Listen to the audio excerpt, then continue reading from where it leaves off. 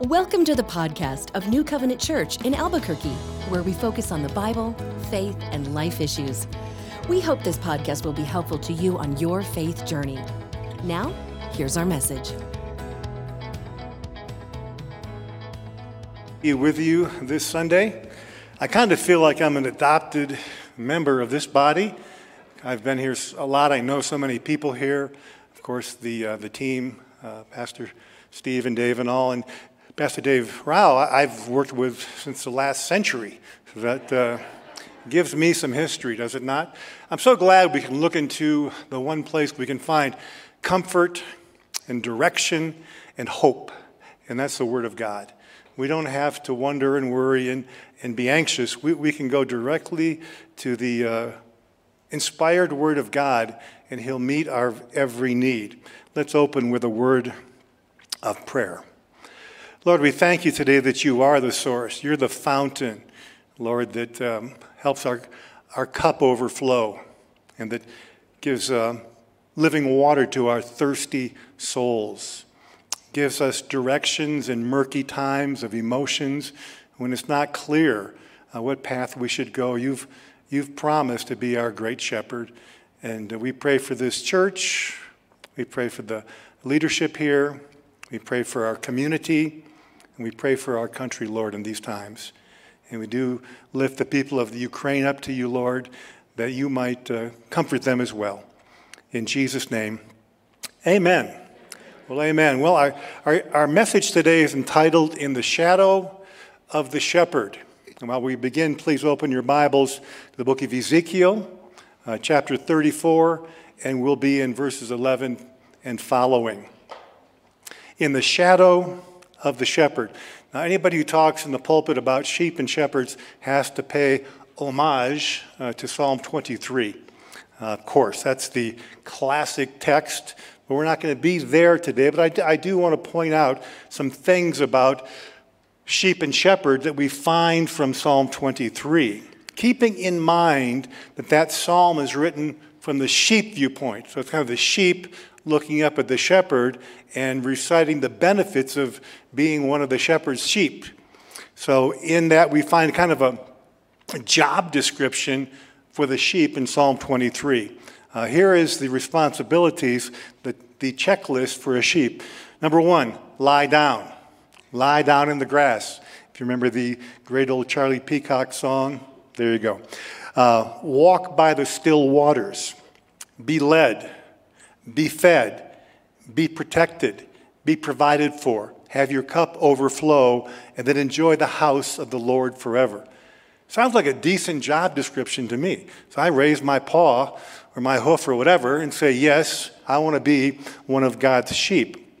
But with that in view, let's turn to Ezekiel 34 now, and let's look downward at the sheep from the shepherd's perspective, which we don't often do. Everyone, probably the two best verses known in the Bible are Psalm 23 and John 3:16. But Ezekiel 34 wouldn't make that list, but I think it's really crucial that we get the shepherd's viewpoint. What does he see? What is he thinking when he looks upon his sheep and his flock in the pasture? So I'm going to read through it for you, and then we'll go through and parse it from the shepherd's standpoint. Ezekiel 34, verse 11, to see this relationship. For thus says the Lord, indeed I myself will search for my sheep and seek them out. As a shepherd seeks his flock on the day he is among his scattered sheep, so I will seek out his flock on the day he is among them. I will seek out my sheep and deliver them from all the places where they were scattered. I will bring them out on a cloudy and dark day. I will bring them out from the people and gather them from the countries and will bring them to their own land. I will feed them on the mountain of Israel, in the valleys, in all the inhabited places. And their fold shall be in the high mountains of Israel. Their pasture and their fold shall be there. They shall lie down in a good fold and feed in rich pasture on the mountains. I will feed my flock. I will make them lie down. I will seek what was lost and bring back what was driven away, bind up the broken, and strengthen what was sick. That's the shepherd's viewpoint of his sheep, what he's willing to do. And the problem with sheep is that they're sheep. And this short 15-second video speaks volumes. See if you can relate to it as I can.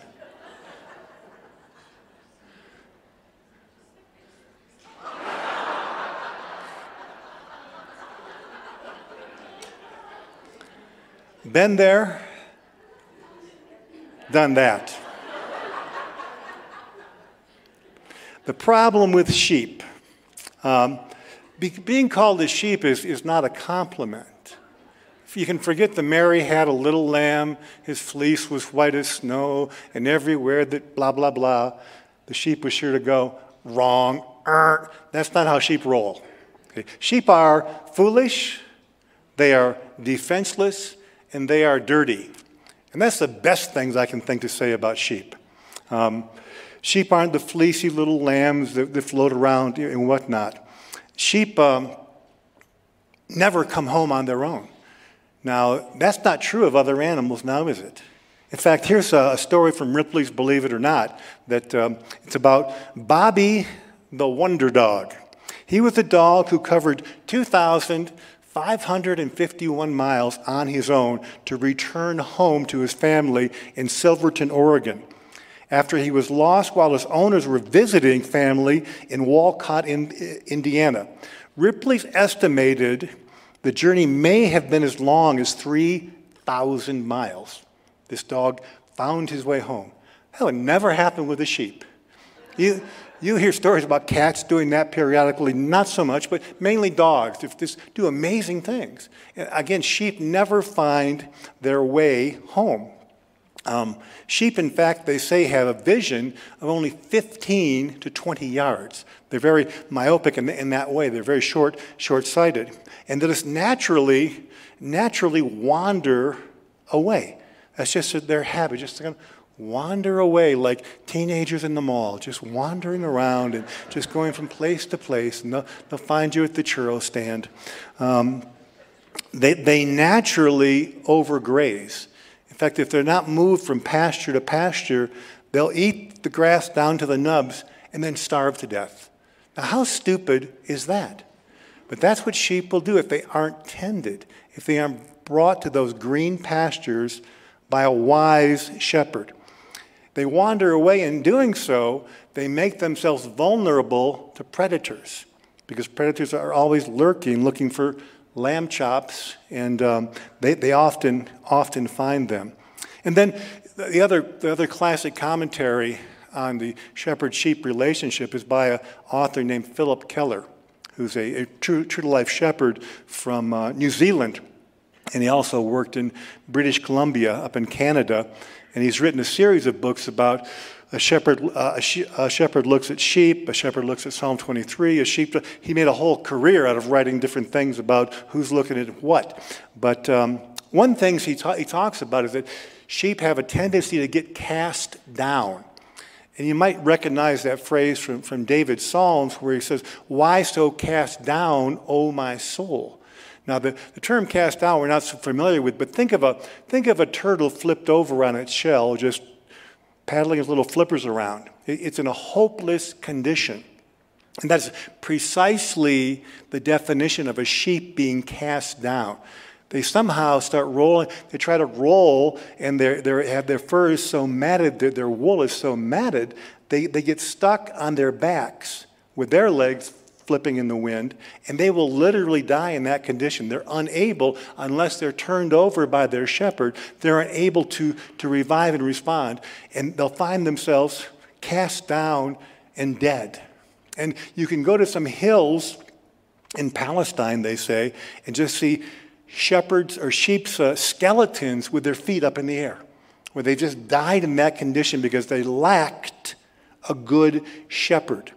And so that can happen to humans, can it not?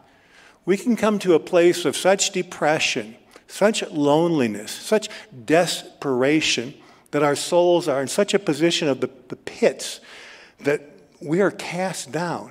And until and unless the Good Shepherd comes and rescues us, we too are in danger, at least, of perishing. And so we are in desperate need of a shepherd. That leads us to look at some other dangers for the sheep. Let's look at three more in particular. And for context for our text today in Ezekiel, we don't have time to cover it, but you may want to look at verses 1 through 6 of chapter 34 later on. And you'll find an indictment of false shepherds, because we're all following somebody. We're all being led by someone. Now, that someone may be a passion, it may be a person, it may be a lifestyle decision, it may be doctrine. But we are all being led somewhere by someone. And in this situation, God is indicting false shepherds for preying upon his sheep, for being more concerned about their own well-being than they are for the sheep. In fact, taking advantage of them, and that is talked about in the book of Peter in the New Testament as well. There are false shepherds that are about. And so they have a grave concern for God, because God cares deeply for his sheep. He's not distant and unattached. That we are illustrative of being in the sheep-shepherd relationship tells of the intimacy that God has for his people. He has a grave concern about doctrine, about your goals, about your lifestyle. False shepherds anger him, and he takes action, as we will see shortly. Zechariah 11:17 says, "Woe to the worthless shepherd who leaves the flock." God's very concerned about how shepherds behave. So false shepherds are a huge problem. False doctrine is a huge problem because it leads people astray. It leads people away from soundness. It leads people away from the full counsel of God's word. It often emphasizes one particular doctrine. Now, that doctrine may be in the Bible. That is the problem. You may be hearing somebody preach what's chapter and verse. The problem is it's unbalanced. It's out of context. It doesn't have the full counsel of God's word. The Bible says Scripture interprets Scripture. And we need to have the full counsel of God's word doing what? Rightly dividing it, having that ability to know what the full doctrine is.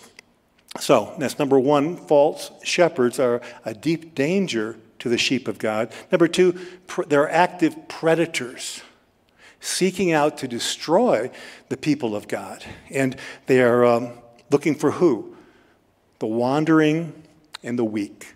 Those who wander away are those who are often vulnerable to predators, who are ready to pounce on a sheep.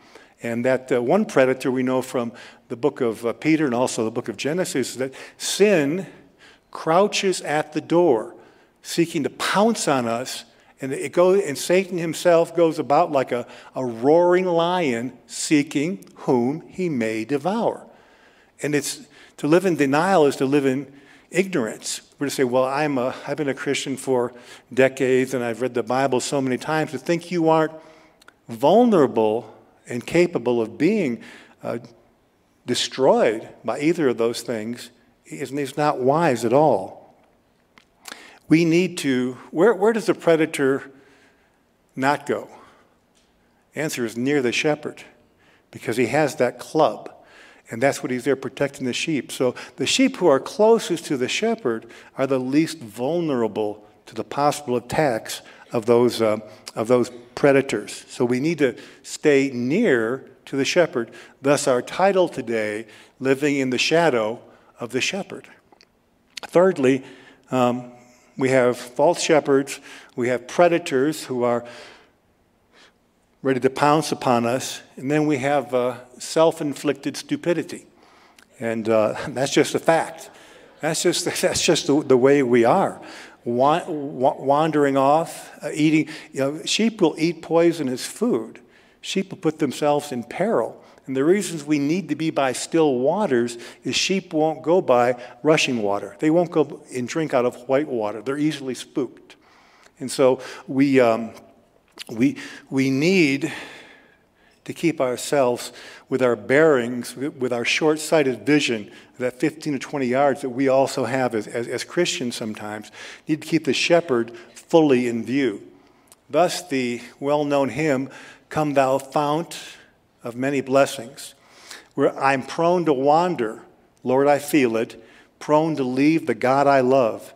Here's my heart, oh, take and seal it for thy courts above. That's a wise prayer. I recognize that draw, that tendency, that magnetism that the world seems to have on me because we have that embedded sin nature. For now, see, we've been delivered from the penalty of sin, but right now the presence of sin is active. Eventually, we'll be totally delivered from sin, period. And that day will be what a happy day, as Phil Keaggy said, what a happy day that will be, indeed. So we need to recognize the fact that we have this tendency, and we need to look for solutions. We also have to kind of do a parentheses here and recognize that God has installed in our life three kinds of inferior shepherds. When I was raising the kids, I would explain to them that if you put yourself into a circle and then draw a circle very tight to it, the first level of authority, the first level of alarm, the first level of warning you have is your conscience installed by God. And although our conscience has been warped by sin, we still have the ability to hear God's voice through our conscience. And that's the first thing you will get a tinge, you'll get that rattle from God. Don't touch that stove, don't go there. But if you insist and you can sear your conscience, you can close your heart, your ears to that conscience, is your family. God has put a family around you. The second circle around all of our lives has been our family, where your parents ideally are acting out, being good shepherds for you and leading you in that path. And then you have the church. That'd be the other circle around you. Ideally, if you're involved in a Bible-based church, there you have youth leaders, you have pastors, you have elders looking out for the church. And finally, the state. And we're not going to go there. But the state is technically there to protect us. The first thing that it ought to do is to keep us secure, that we are secure from the onslaught of other nations and other evils. These are God-given authorities for our guidance and protection.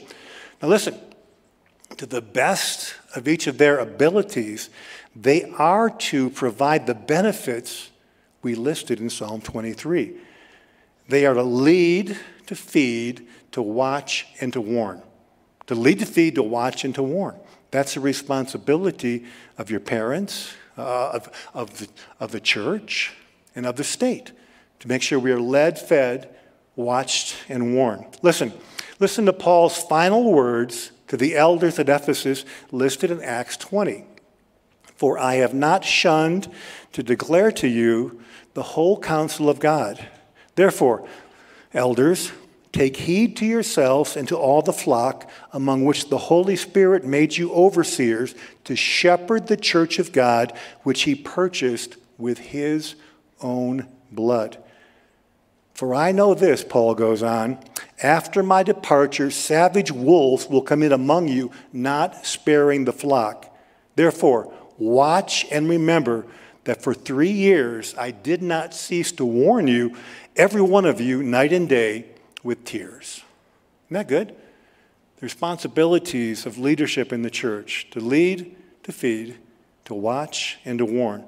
So listen, I draw from that these conclusions. Above all, our churches must be biblically literate. You see, we've all walked into a movie late, yes, no? You walk in 5-10 minutes. It's getting harder and harder because they're running like 90 minutes of previews now. But you can still get to a movie late. And then you're wondering throughout the movie, you're kind of nudging people and trying to figure out who's who and what's what. Because very often, those first moments are crucial. There's a flashback. They tell you where it is. And there's character development and all these things. So if you're coming late to a movie, it's going to be very difficult to get the full sweep of the script, to understand the drama. Same is true with the Bible. I think many people depart from the faith because they pick up the Bible midway in the movie. And they never really get the full scarlet thread of redemption from Genesis 1 all the way through Revelation. You see, we need that whole story. And many people have problems with suffering. Why would God allow? How could God allow what's happening here or there?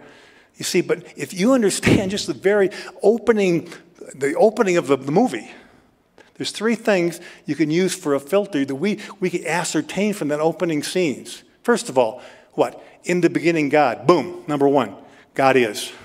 See? God, the Bible doesn't argue about God. It declares God. That's good. God is. Got it. Number two, God created.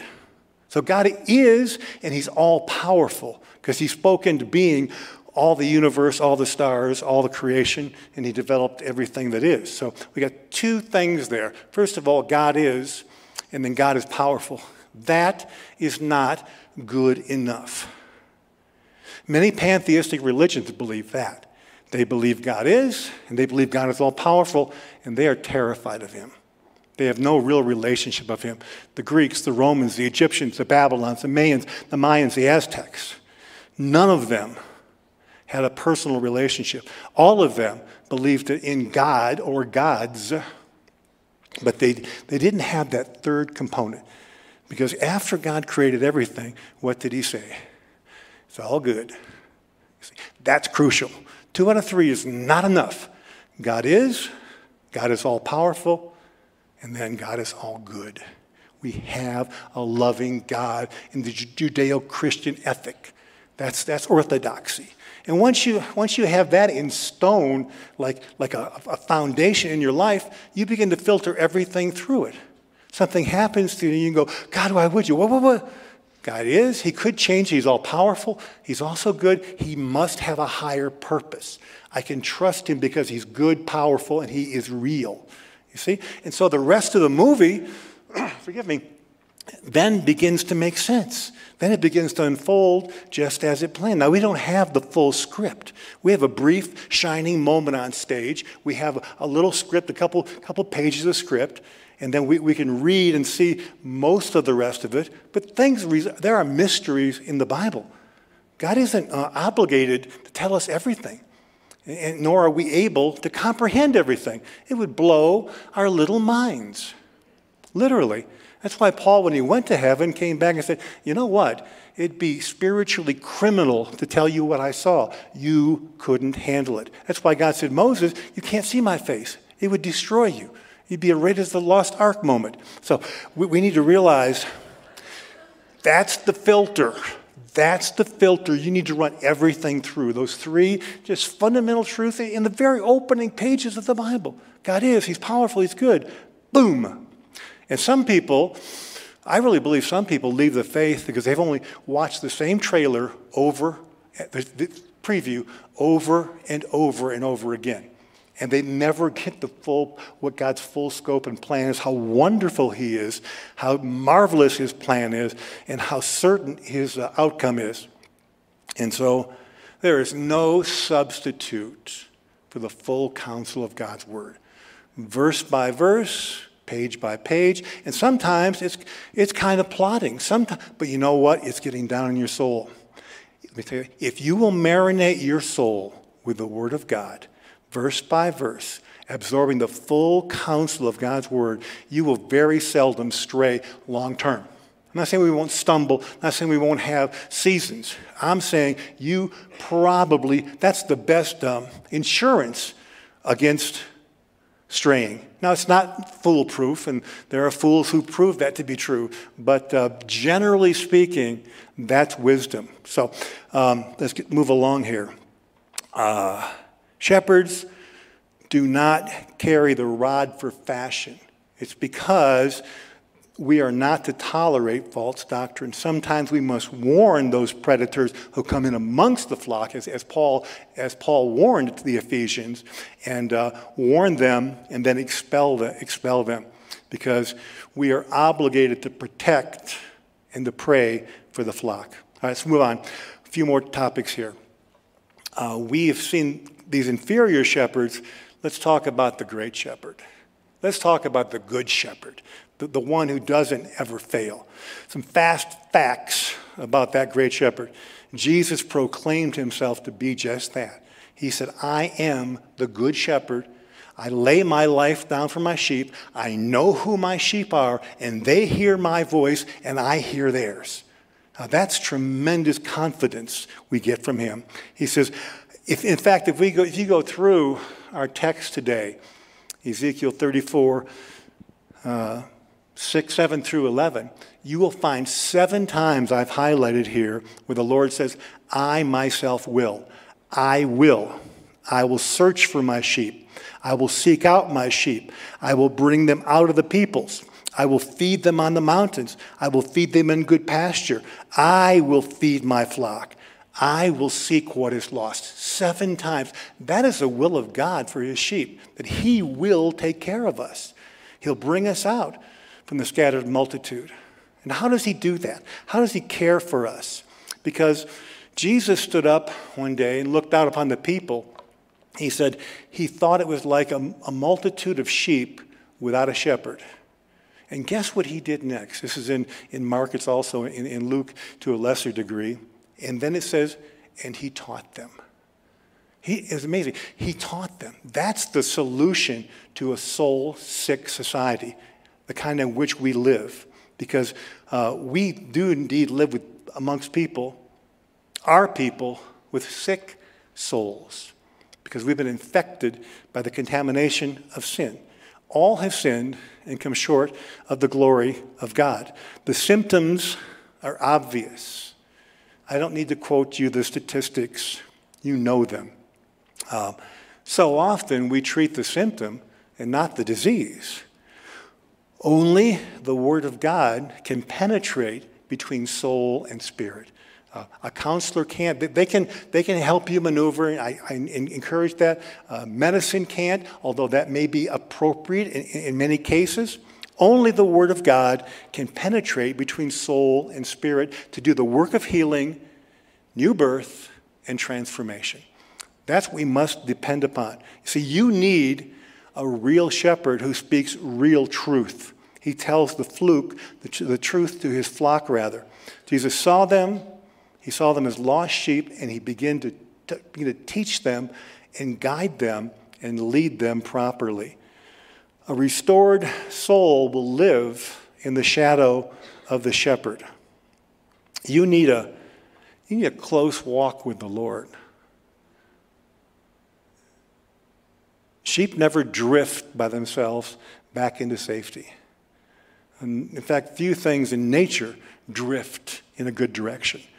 We need purpose. We need guidance. We need a leader. And we need to lead others well. Let me count the ways it's positive, the benefits of you living in the shadow of the shepherd. First of all, as I said, predators don't prowl in his shadow. You'll find safety in that shadow. You can't get lost in his shadow if you stay there. So you have confidence. And you will know him better by being close to him.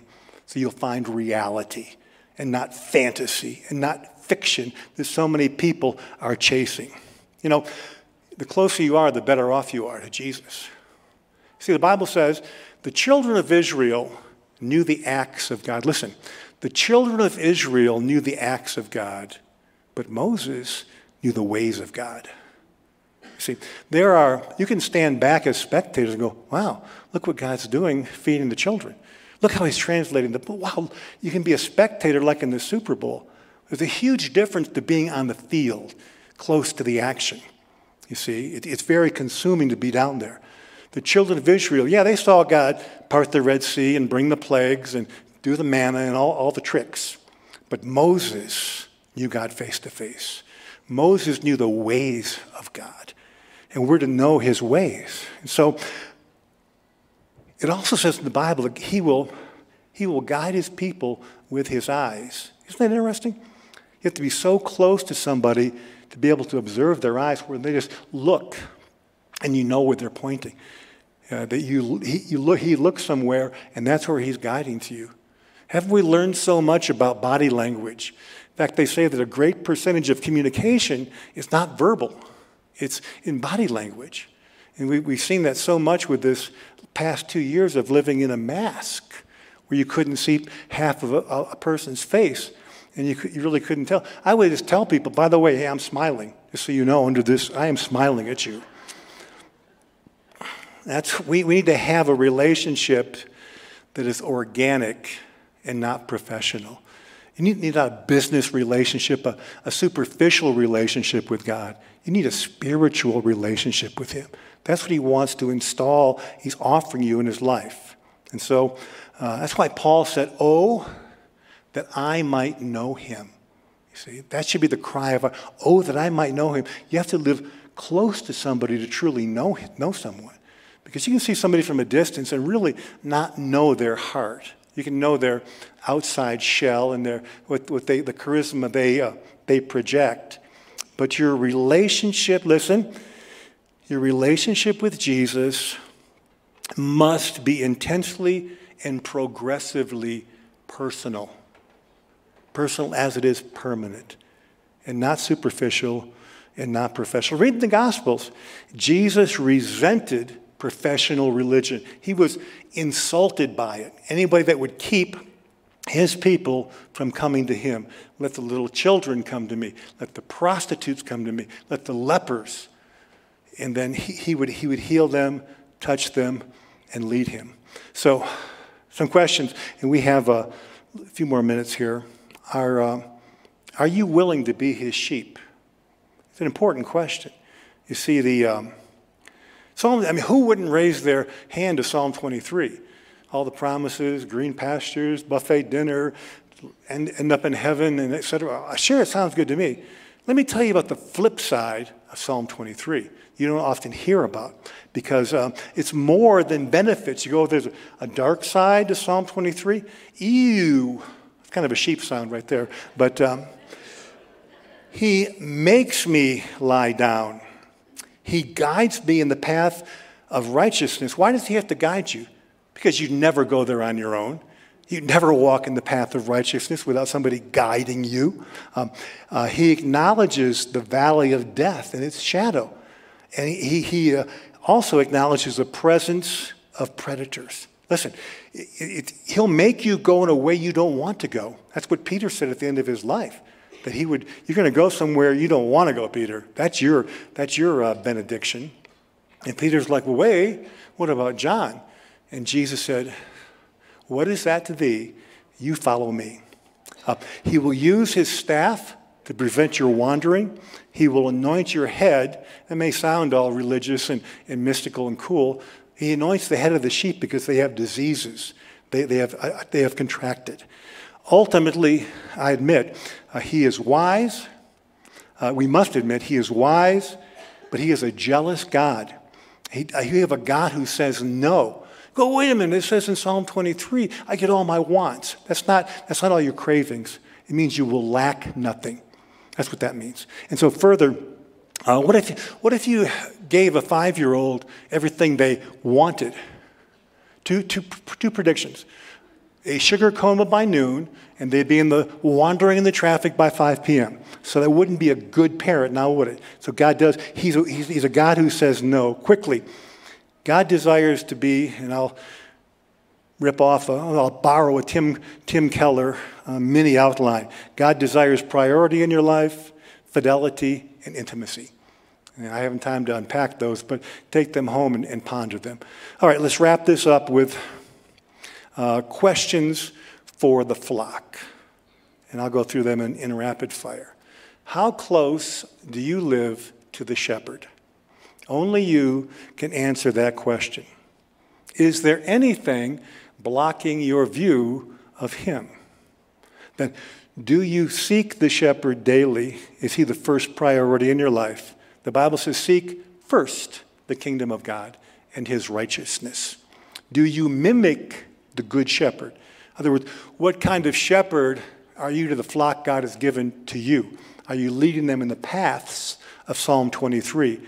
Look well, the Bible says, to the condition of your flock. And then finally, are you a healthy sheep? You see, it's so important because the well-being of a flock reflects on who? The shepherd.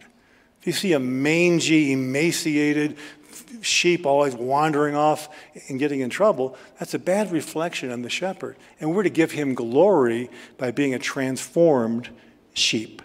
So your condition is a direct reflection on the great shepherd.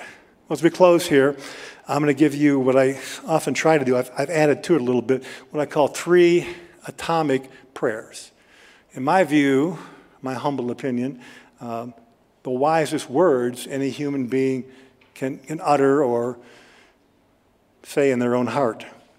Number 1, obviously, I want to be one of God's sheep. Therefore, I repent and accept Jesus and the work on the cross for my sins that forgives me eternally. Number 2, from this day forward, let me do everything possible that in that final day I will hear, "Well done, thou good and faithful servant, enter into the joy of the Lord." Number 3, if there's anything in the way of my view of the shepherd, of seeing him and walking in his shadow, help me remove it and let me live in the shadow of the shepherd. Let's pray.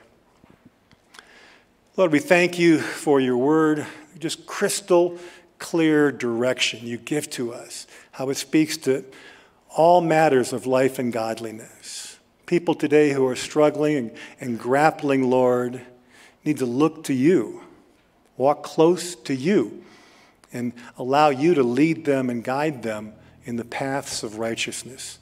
How wonderful are your words, that you are our great shepherd.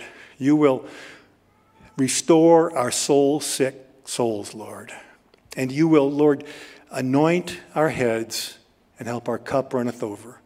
Each of us right now surrenders as much as we're willing to you, the great shepherd, that we would be good examples of the care of your sheep. And Lord, that we look forward to dwelling in your house forever. Let's all stand and worship, shall we? This concludes today's message. We thank you so much for listening. We'd love for you to connect with us. You can do that at our website, nccabq.org. From there, you can submit any questions, feedback, and your prayer requests. nccabq.org is also where you can learn more about New Covenant Church. Subscribe to our podcast and newsletters, browse our online message archive, and even tune in and watch the stream of each weekly message.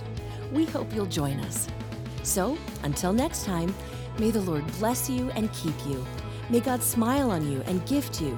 May God look you full in the face and make you prosper. Have a great week.